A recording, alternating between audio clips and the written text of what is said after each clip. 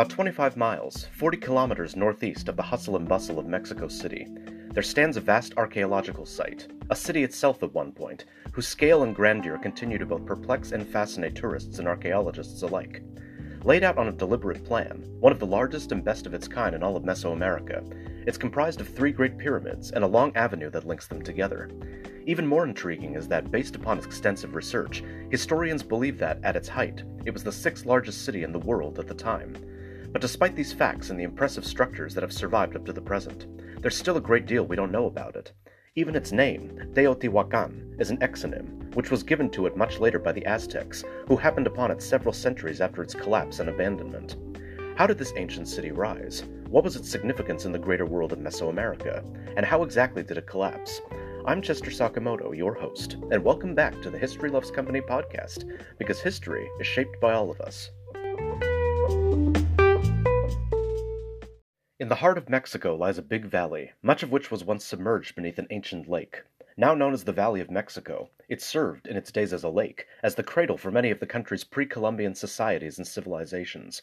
With its abundant source of fresh water and rich, fertile soil, it became an ideal location for these early indigenous cultures, who grew crops like beans, squash, and most importantly maize on its shores. As these peoples prospered, their originally semi-nomadic hunter-gatherer lifestyles were abandoned in favor of more permanent settlements. It was a collection of such settlements that laid the foundations of Teotihuacan way back in the 7th century BC. The name Teotihuacan comes from the Nahuatl, or Aztec language, and roughly translates to something like birthplace of the gods. It was called such because the site was considered holy and sacred to the Aztecs, who first arrived in the Valley of Mexico from their homeland in northwest Mexico in the 13th century. By then, the city had long been abandoned, but they considered it the place where both their gods and the universe itself had been born and created respectively. What its original inhabitants referred to themselves as, or what name they gave the city, we unfortunately don't know, and likely never will. So it is that the Aztec name has survived down to us, and it's by this name that we refer to it. As previously stated, Teotihuacan's origins can be traced back to around 600 BC. At this time, the area was comprised of several scattered villages and would remain so until roughly 200 BC. During this period, the settlement's total population amounted to about 6,000 inhabitants. But sometime between 100 BC and 1 BC, the length of time now classified as the first period of Teotihuacan's development, local farmers began coalescing around the area's various streams and springs. This significantly changed the settlement's population, and it was then that its origins as an urban and administrative center began. In its second phase of growth, known as Period 2, AD 1 to AD 350, Teotihuacan saw unprecedented development, thanks in large part to its incorporation of smaller neighboring settlements, whose populations had been displaced due to natural disasters, such as earthquakes and volcanic eruptions. It was at this time that people started flocking to the city in droves of their own accord as well, as its rising economy offered artisans and craftspeople the chance to live comfortably in exchange for their valuable skills and services. Such a drastic rise in population meant that its housing situation needed to be completely reorganized. Thus, the first multi-story apartments in the Americas were constructed. These compound complexes came to typify life in Teotihuacan, as no other city in Mesoamerica had such structures.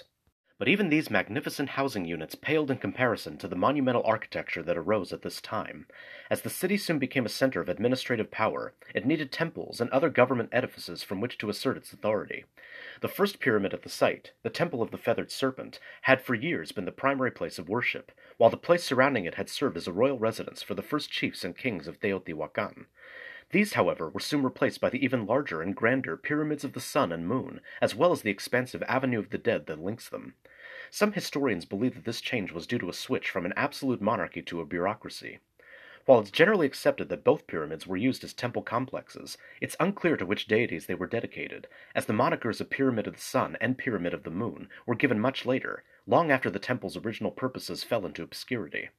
This hasn't stopped historians and archaeologists from speculating, however. As farming was vital to the inhabitants of Teotihuacan, it's believed that the smaller of the two pyramids was dedicated to the rain god, Tlaloc, while the larger may have been built to worship a fertility goddess, though it's hard to say for certain. By period 3 of the city's history, AD 350 to AD 650, Teotihuacan had reached its apex. Its population at this time was around 125,000 inhabitants, and archaeological evidence suggests that various neighborhoods housed a diverse mix of peoples, not just from within Mexico, but throughout Mesoamerica. Artifacts unearthed at the site include Mayan pottery, Olmec jade and obsidian carvings, and even Mixtec and Zapotec bas-reliefs.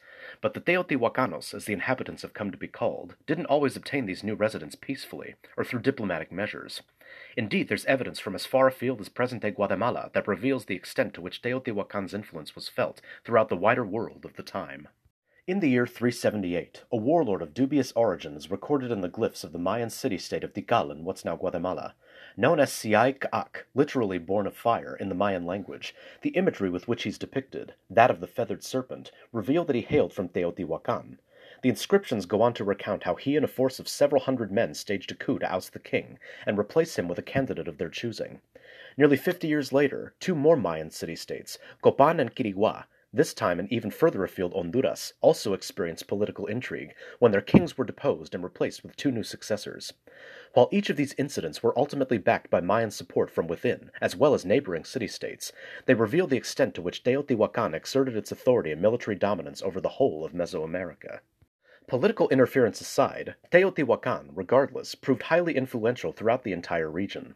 Its architecture, characterized by what's known as talud tablero, in which the external slope of a structure, the talud, is reinforced by a rectangular panel, the tablero, can be found as far afield as Mexico's Pacific and Atlantic coasts, all the way down to the jungles of Honduras.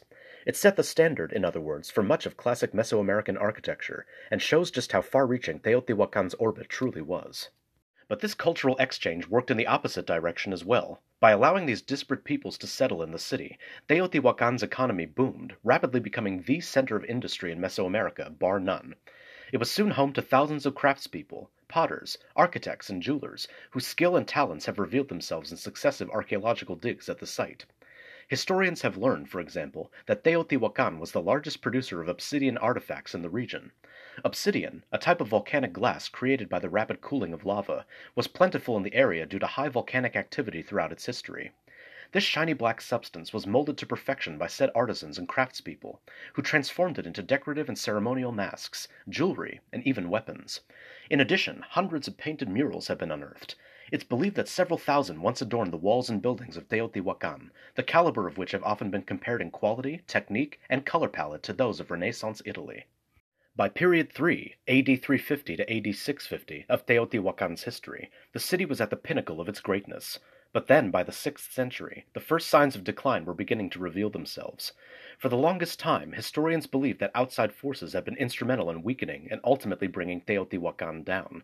However, as continued study and research has yielded, it's likely that troubles within it helped contribute to its imminent demise. Evidence of the deliberate burning of structures, namely those centered around the ruling class, reveals that political strife among the poorer inhabitants was the culprit. In addition, a climate change event in the northern hemisphere that occurred between 535 and 536, caused by the eruption of Mount Ilopango in what's now El Salvador, led to cooler overall temperatures and saw a decrease in the cultivation of crops as a result of prolonged drought. This caused widespread malnutrition, which led to stunted growth in children and saw a sizable chunk of the population being killed off.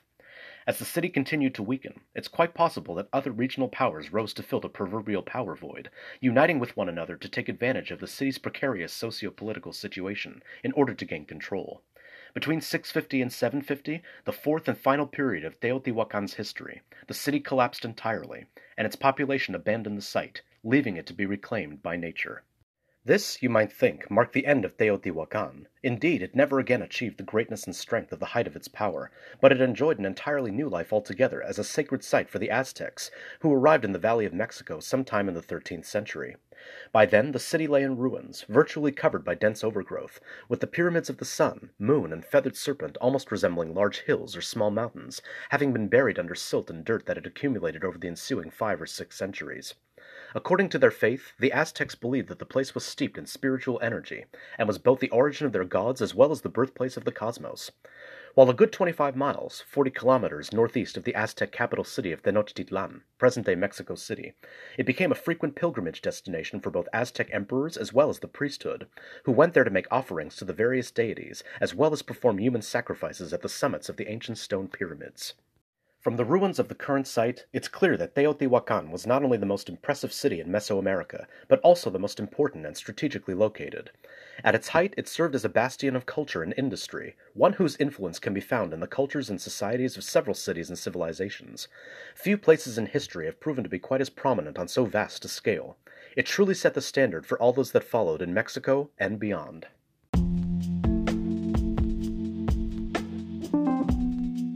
Thanks for listening. I hope you enjoyed this tour of Teotihuacan, one of the greatest and most impressive cities in Mesoamerica. Today, the site remains the most visited place in Mexico, and is just a short bus trip from Mexico City proper. If you've ever been there, let me know about your experience in the comments section of the accompanying post on Instagram. You can find me at History Loves Company. That's history_loves_company. If you've been catching this and all my previous episodes up to this point and would like to support this podcast, please consider supporting me monthly. Just 99 cents, $4.99, or $9.99 a month will ensure continued content and allow me to keep posting this podcast. Listening and sharing also help me in big ways, so please do so on all streaming platforms. Tune in again next week for a look at an important but oft-forgotten folklorist in 19th century Germany, right here on the History Loves Company podcast, because history is shaped by all of us. This is Chester Sakamoto signing off. See you next time.